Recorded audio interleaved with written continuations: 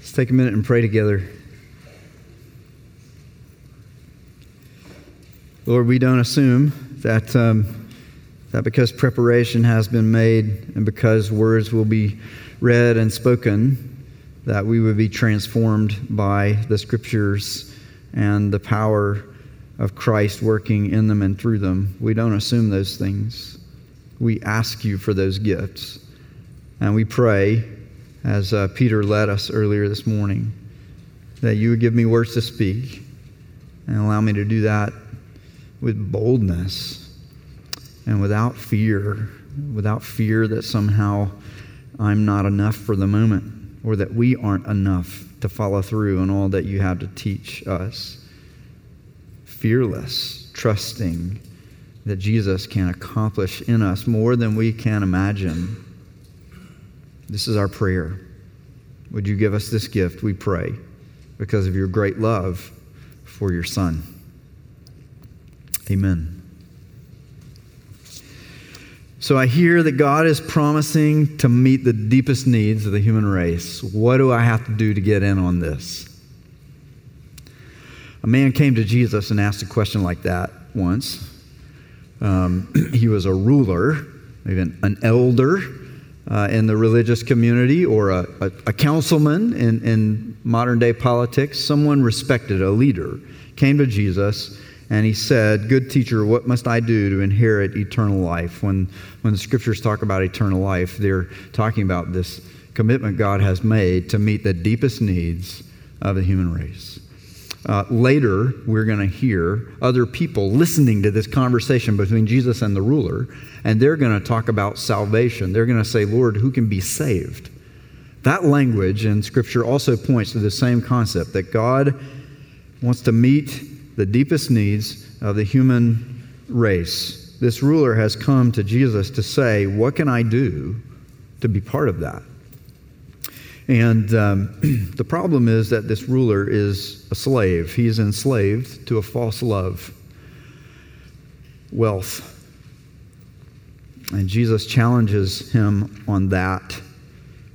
The man says, "I've done everything God ever asked of me. You list a commandment, I've obeyed it." And Jesus says, "Okay, well, I'm going to ask you to do one more thing. Take everything you own and sell it. Give the proceeds to the poor, and then come follow me." And the man says, "I've done everything God ever asked of me, but I'm not doing that. No way." And Luke writes, he became very sad, for he was extremely rich. That's where we pick up our story. Is it possible for our deepest needs to be met? Is it possible for our false loves to be uprooted from our hearts and replaced with a true love for God and what He's doing in the world? Is it possible for us to be forgiven? All the things we've been singing about. Is it possible for us to be moved from spiritual death to life? Is it possible for us to be made whole? That's where we pick the story up as Lauren comes to read for us.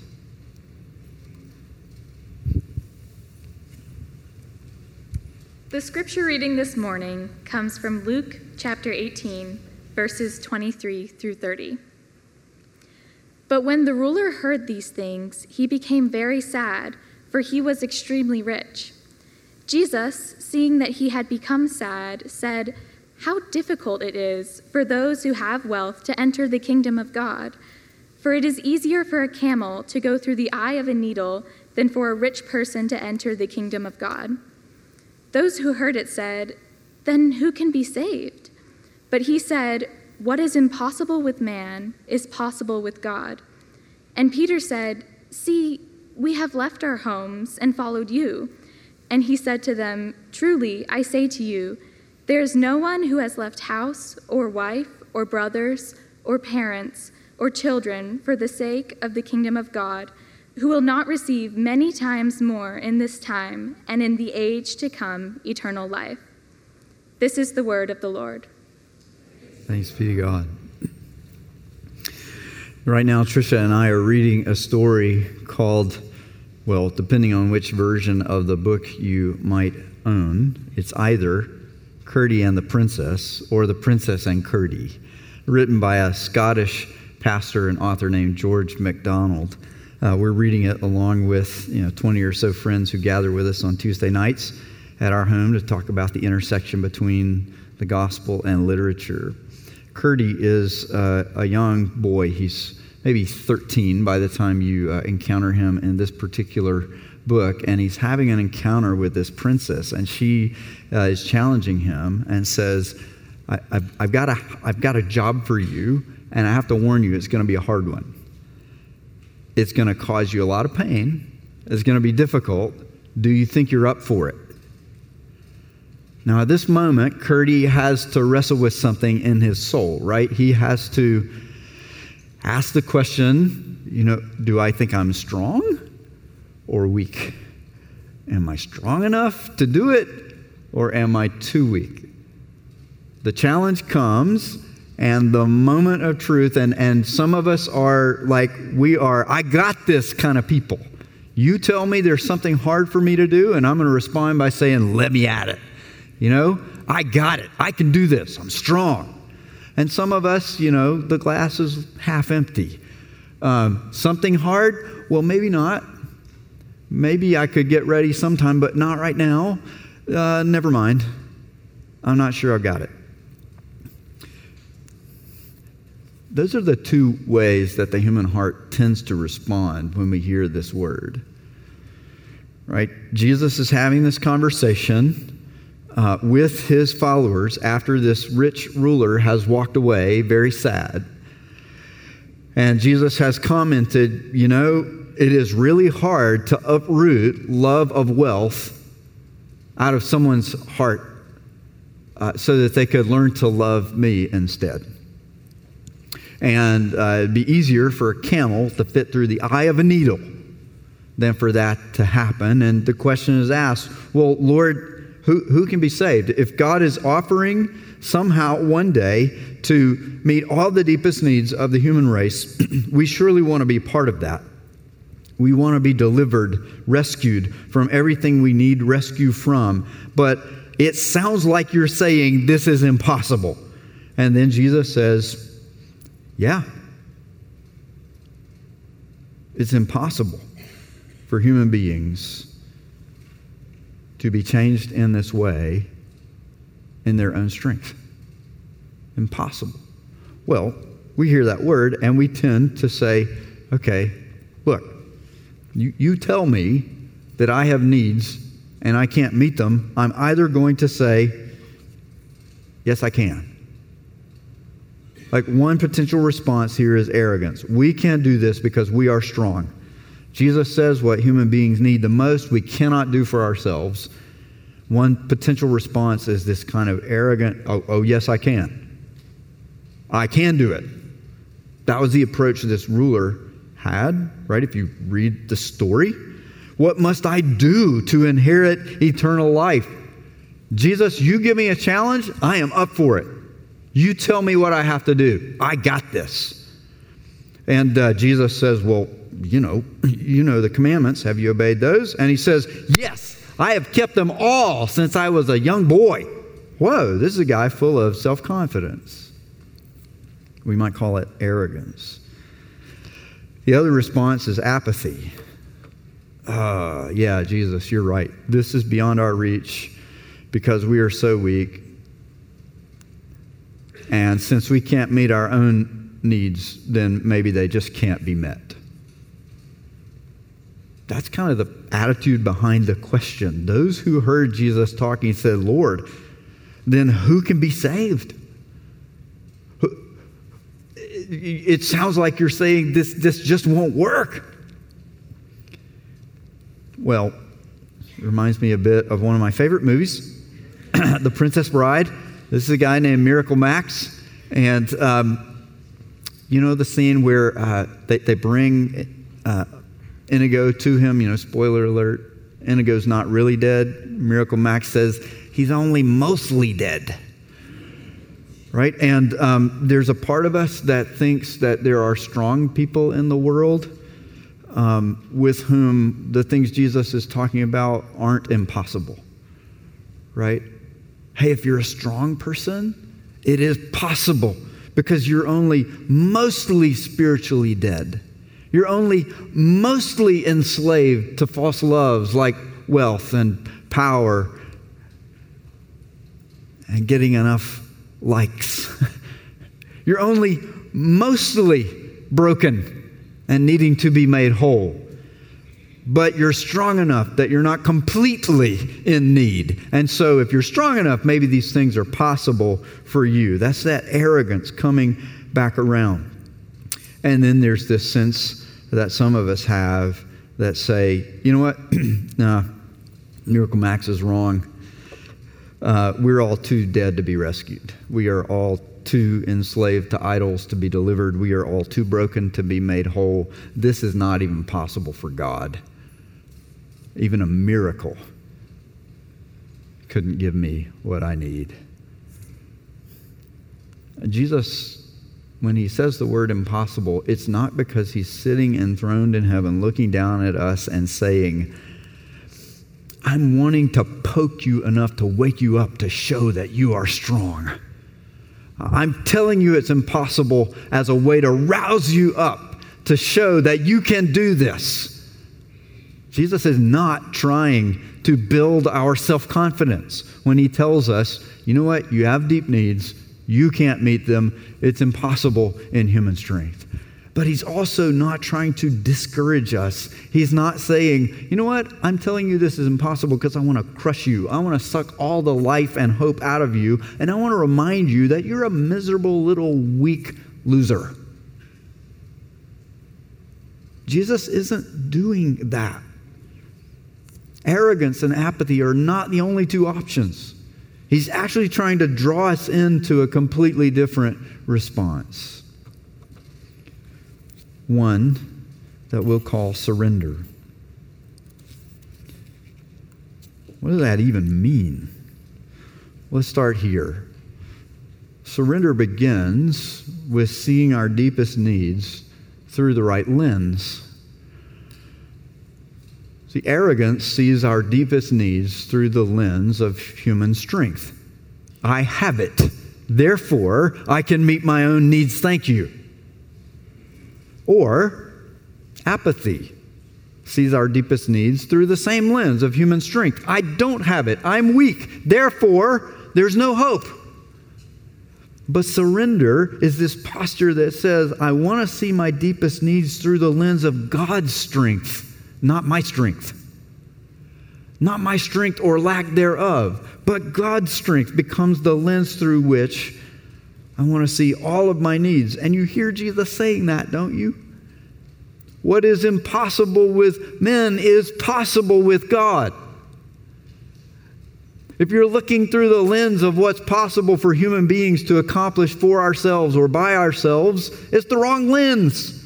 Look through this one. What's possible for God? What is possible with him?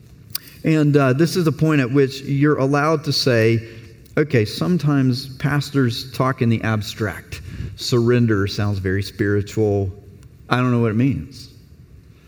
And Jimmy, we heard you a few weeks ago say that this lesson of surrender was what God is trying to teach you on a sabbatical. So it's only available to people who get to go on sabbaticals. And I don't get to do that. So, help. We don't really need my help. Jesus gives us all the help that we need. Because interestingly, while he's telling us to shift our perspective from what's impossible with human beings to what is possible because of God's strength, he gives us two incredibly specific and practical living illustrations of what this means. Surrender means coming to God like an infant who relies on our Father for everything. It is no accident that the story we read in Luke chapter 18 before this rich ruler comes to Jesus is about people carrying their children, even infants, to Jesus so that he could bless them. And the disciples said, no, don't bother him. He's too important. And Jesus says, stop. Let them come to me. Because the kingdom of God belongs to people like this. And then he says, truly I say to you, Whoever does not receive the kingdom of God like a child shall not enter it. And one of the things that means is this sense that I am this infant who cannot meet my own needs. I'm this little tiny something that needs to be carried to God by someone else. My legs won't get me there. They aren't strong enough. They aren't big enough. They aren't developed enough. I don't have those muscles yet. I need Jesus to carry me into the Father's presence. And when I get there, I won't even know what to ask for. I'm that tiny a baby in God's presence that I don't even know what I need. Surrender is that. It is being in this place where we say, Lord, the point is not that I am weak and you are strong. The point is you are the Father, and your love and care will give me everything I need to live and grow. Think about an infant. It will not stay alive unless someone else cares for it. It will not grow unless someone else feeds it, loves it, clothes it, shelters it, protects it, provides for it. That's the context in which Jesus says what's impossible with human beings is possible for God. The next story in Luke 18 tells of Jesus talking to a blind beggar, a blind man who can't heal his own eyes. He can't make himself whole. And he keeps calling out and saying, Jesus, have mercy on me. And the people around him are like, shh, stop, be quiet. And Jesus comes to him and says, what do you want me to do for you? And his answer is, Lord, let me recover my sight. Great illustration of what surrender is. He doesn't say, Lord, tell me what I have to do to heal my own eyes. Right? Jesus says the question is, what do you want me to do? You can't do it. But I will do it. What do you want me to do for you? And the answer is, I need you to do for me what I can't do for myself, what no one else can do for me. And he's been crying out, Jesus, Son of David, have mercy on me. Surrender is this posture that says the power and mercy of Jesus is all that I need to be made whole. I won't try to make myself whole today. I won't try to make anybody else whole.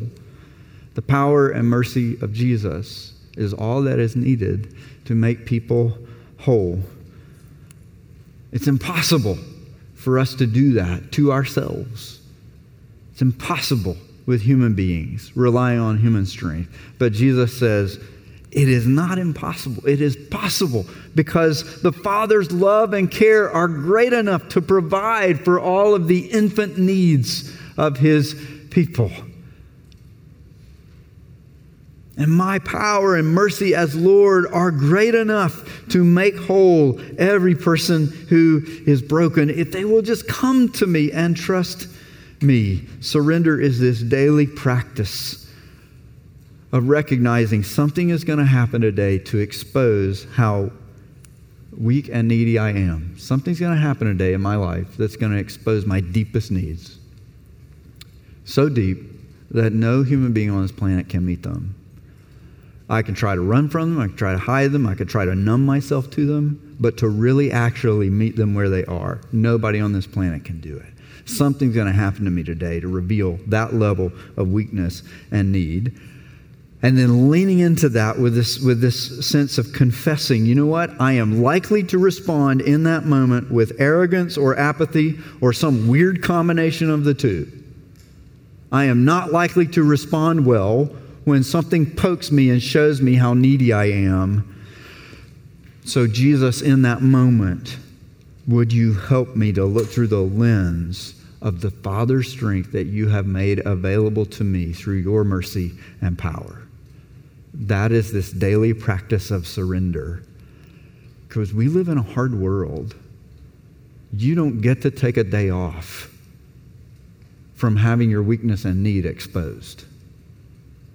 And you don't get to take a day off from having a heart so twisted as to sometimes go, I can fix it, or whatever. There's no way to fix it. You have a heart that's going to be drawn to those.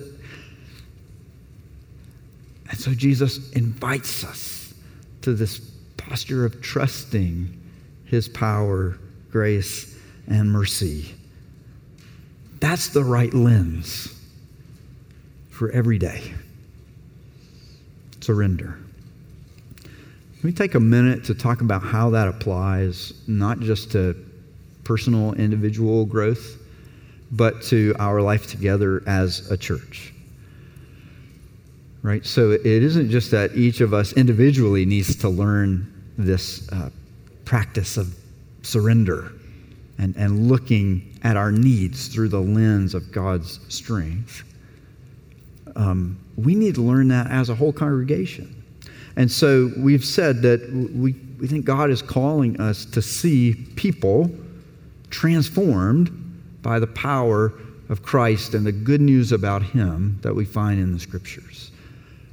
And that's going to take the shape of being changed by God's grace as we encounter him through Scripture and prayer and worship. It's going to take the shape of being people actually being known in a community of love and warmth and forgiveness and compassion. And it's going to take the shape of being a people who are sent into our world, our community, our culture, to restore what's been broken and distorted by sin and all the misery that comes with it. Those are pretty big things. If I look at all of that through the lens of our strength, what we can do and what we can't do, I'm in trouble. Because either I'm going to say, we got this, we will do it, we will become the best church ever. Or we don't have to become the best church ever. We already are the best church ever. Or we can do this because we once were the best church ever. And let's just get our act back together. Nope. No. We can't go there. All right, well, if I don't go there, let me go back to this apathy. Great, it looks good on paper. We're never going to do it. It's just empty words. We'll talk about it for a few years, and then we'll realize we're just a bunch of losers. It's never going to happen. So let's scale back. True mission purpose, mission statement of our church is keep the lights on. No, wrong lens. The lens is not what we can do or can't do. The lens is, what are we trusting God to do? He can do things that we think are impossible. Nothing's impossible for him. He can accomplish more in us, transforming us by his grace. He can accomplish more among us, weaving us into a community. He can accomplish more through us as he sends us out into the world. If we don't believe that, just listen to Jesus talking to his followers here in Luke 18. He seems to really believe that there's something about him that could strip away love of wealth so that love for him replaces it. He seems to think that really being changed by God's grace is possible. And Peter pipes up and says, Lord, we've left everything we had to follow you. And Jesus lets that comment stand. He doesn't say, Peter, you're bragging. He says,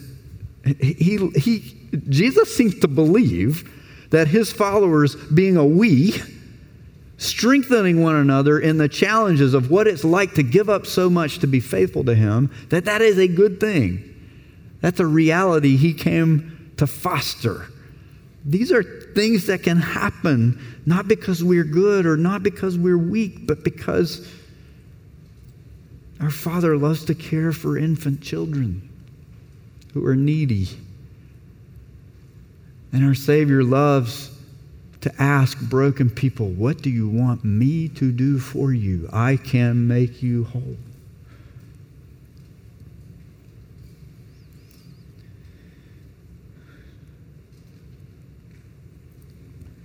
When Curdy's standing in front of the princess, he doesn't respond with arrogance, saying, yes, whatever it is, however hard it is, I can do it. And he doesn't respond by saying, I'm afraid I'm not ready, never mind. His response is, Princess, you are the only one who knows whether I am ready, and I will trust your judgment. His posture is one of surrender to her wisdom and her power. If we are a weak church, these things that God is calling us to will never happen. And if we are a strong church, these things will never happen. The only way these things will happen is if we are a surrendered church, trusting our Father to meet our every need through His grace and mercy, trusting Jesus to make whole and do for us what we could never do for ourselves because of His power and great mercy. Let's follow Him into that surrender every day. Let's do that one-on-one, our personal growth with Him. He also wants to call us to do that together as a body. Not a strong church, not a weak church. A church surrendered to Jesus. Let's pray. Lord Jesus, we don't know if we are ready. We know that sometime today, something will happen that will show us how needy we are and how weak we are. It may be a physical ailment or a pain. It may be a phone call that's hard news that we're not ready for. It may be our own love of our own reputation coming up. And this desire to boast to other people about how wonderful we are. It may be a temptation to turn a cold shoulder to someone in need, but something will happen and we're not sure that we're ready. We will trust you to be at work in us, to meet our deepest needs, and to make us ready to be the people you are calling us to. Lord Jesus, thank you for the freedom that we have, that we don't have to view the world through the lens of our own strength. We don't have to pretend we're strong. We don't have to despair that we're weak. We are invited into the freedom of seeing the world through the lens of the strength that is given to us from the Father because of you. Help us to rejoice in that and practice it each day, we pray. Amen.